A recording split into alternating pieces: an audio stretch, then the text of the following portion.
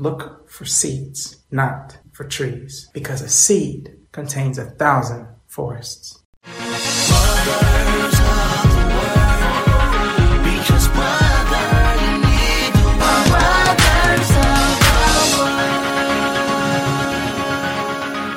And now for Seeds, Not Trees. Hello, everybody. So today, God has given me a message that really He's been working with me for my entire life since I've been a kid. But today, I'm just really passionate to share it with you guys. So the title of my message today is called Seeds, Not Trees. Seeds, not trees. Stop asking God for stuff that's super big and already with its kinks and everything worked out. Stop doing that. Ask Him for seeds. Look for seeds. Dig in the dirt for seeds. Stop trying to look for just big old trees that's just dropping fully grown after 100 years of cultivation in your lap. Ask for seeds. He's a God that gives seeds. And when He gives seeds, be good soil. Multiply your seeds.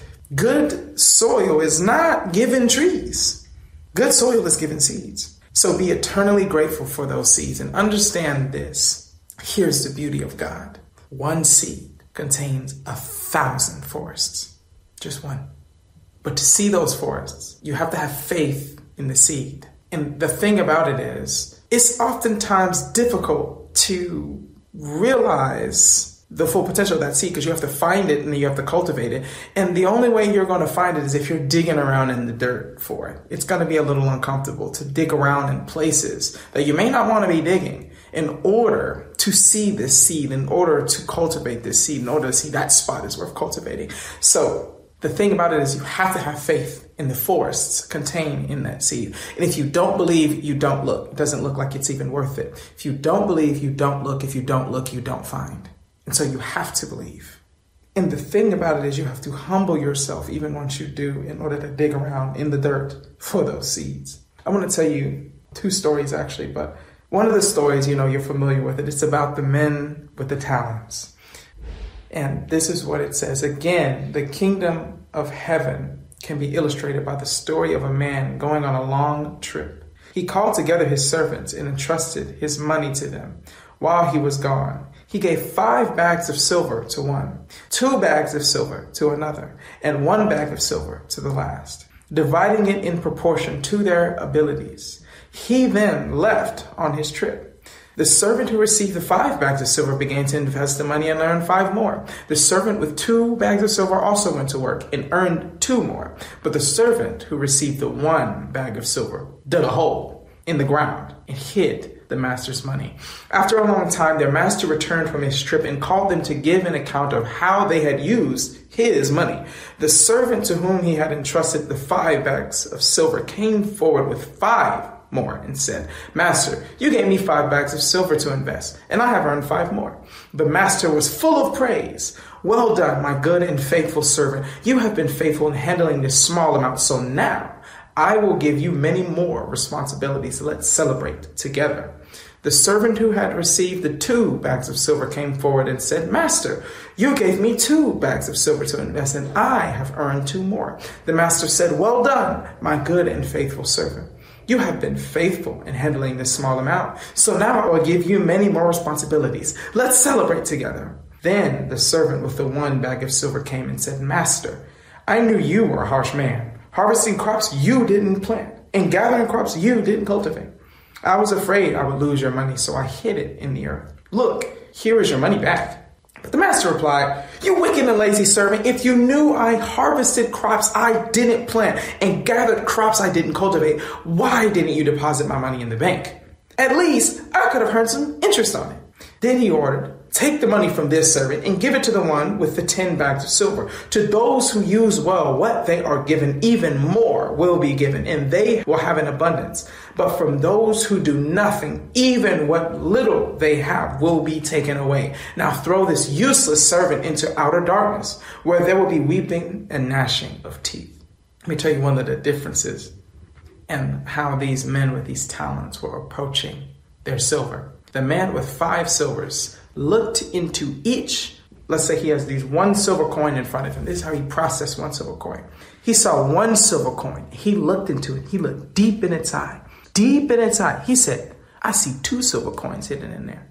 There's 2 in here. You just can't see it. There's 2. So when he's looking at one silver coin, he's looking at the seed of this one silver coin. He says, there's 2 in each of these. I just have to massage it out. I just have to get it out. And because of how clearly I see that there are 2 in here, how much I believe there are 2 in here, I'm going to go digging in order to figure out how to bring those 2 out of these silvers. He invested them and earned those 2 from it. The man with 2 talents, he looked in each one of his silver coins and said, there are 2 in each of these. He saw the potential beyond more than what he was just literally given, more than what he could see. He saw more than what was physically there. He saw the future of what was going to be there. And the man with 1 talent looked at each coin and said, I don't see any more. If I invest this, to be honest, I see 0 coins. So I got 1, but I see 0. So he saw less, honestly. And so he just buried it. He didn't trust the bank. He didn't trust anything. When he looked and he saw death. You could have looked into it and saw life and abundance and growth. But he looked in and saw death, destruction, loss. And, he wasn't even conservative enough to put it in the bank. He didn't trust anything. He just totally just buried it in the ground. But what he saw was just the 1 coin.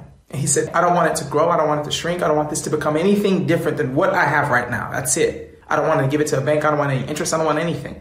All I want to do is take this seed and give the seed back. I don't want to convert it into anything. And so all he saw was a seed. What the other 2 people saw, they saw the potential of forests in those coins. And they would continue to grow. Their money would continue to grow. It wouldn't stop there. That would grow into 1,000 forests. But this one man, he was given 1 seed and it remained 1 seed. That was it. That's all he had because of what he believed was in that seed.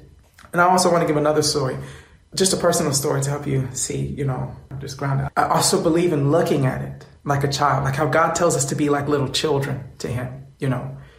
When you throw a child a seed, a child can see a whole universe in a seed. A child can take some very, very weird things and just see the beauty and see the fun and see the love and see the fruits of the Spirit in just the tiniest of things. So whenever I was little, I used to get in trouble a lot, actually. It seems like, I do a lot of the stuff I'm supposed to now. I wasn't doing that when I was a kid. Some of y'all remember. But I was in kindergarten. I used to get a sad face every single day. And literally, like the whole year, literally like 365 days, I probably had a sad face 300 of them days. Like literally I had a sad face every single day. And I would come home, I would get a spanking, I would go to my room probably 4 or 5 days in a week, and I would spend the rest of the day in my room until maybe like 9 p.m.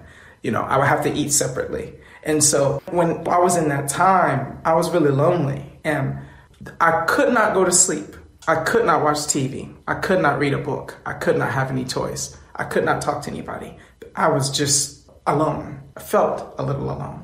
And so in that period, I had to entertain myself because I was like 6. I had so much energy, just so much energy. That was a part of the reason I couldn't sit still, but I just had so much energy. And so I had to find some way in order to focus my attention and focus my energy to entertain myself for them 5 hours a day that I was in there.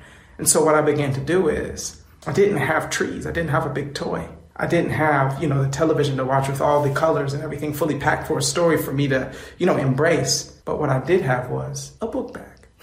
I had a book bag and I had colored pencils and I had cords from across the house, and my mother probably giggling right now.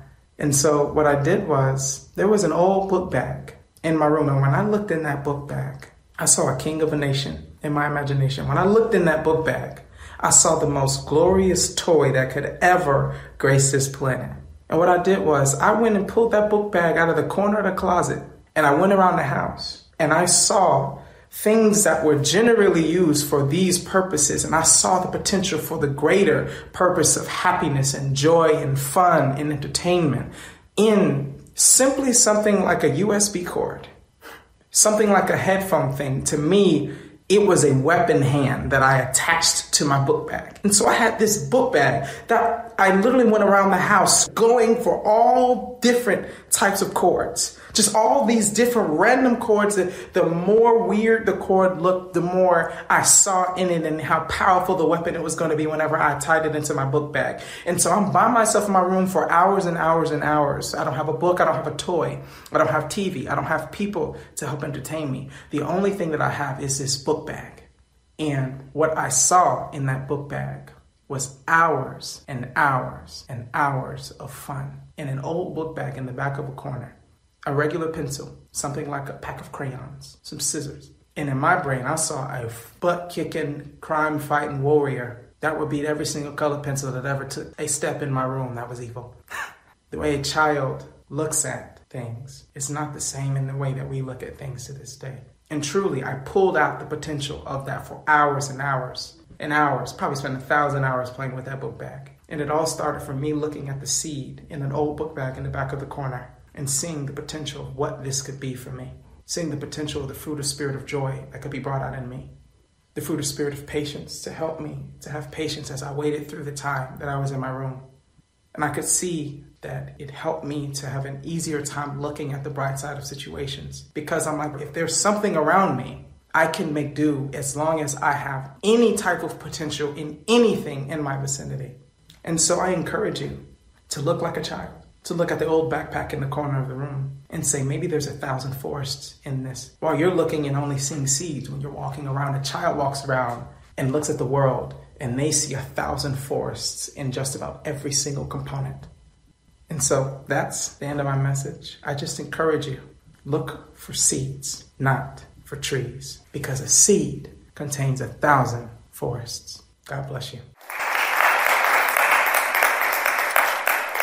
You are listening to brothersoftheword.com. This was the message titled Seeds, Not Trees by Joseph Bronner. This message is number 6614. That's 6614. To listen to thousands of free messages or to send this message number 6614, go to brothersoftheword.com. If this message has been a blessing to you and you would like to help support this ministry, go to iwanttogive.com. That's iwanttogive.com. Listen to brothersoftheword.com often because, brother, you need the word. From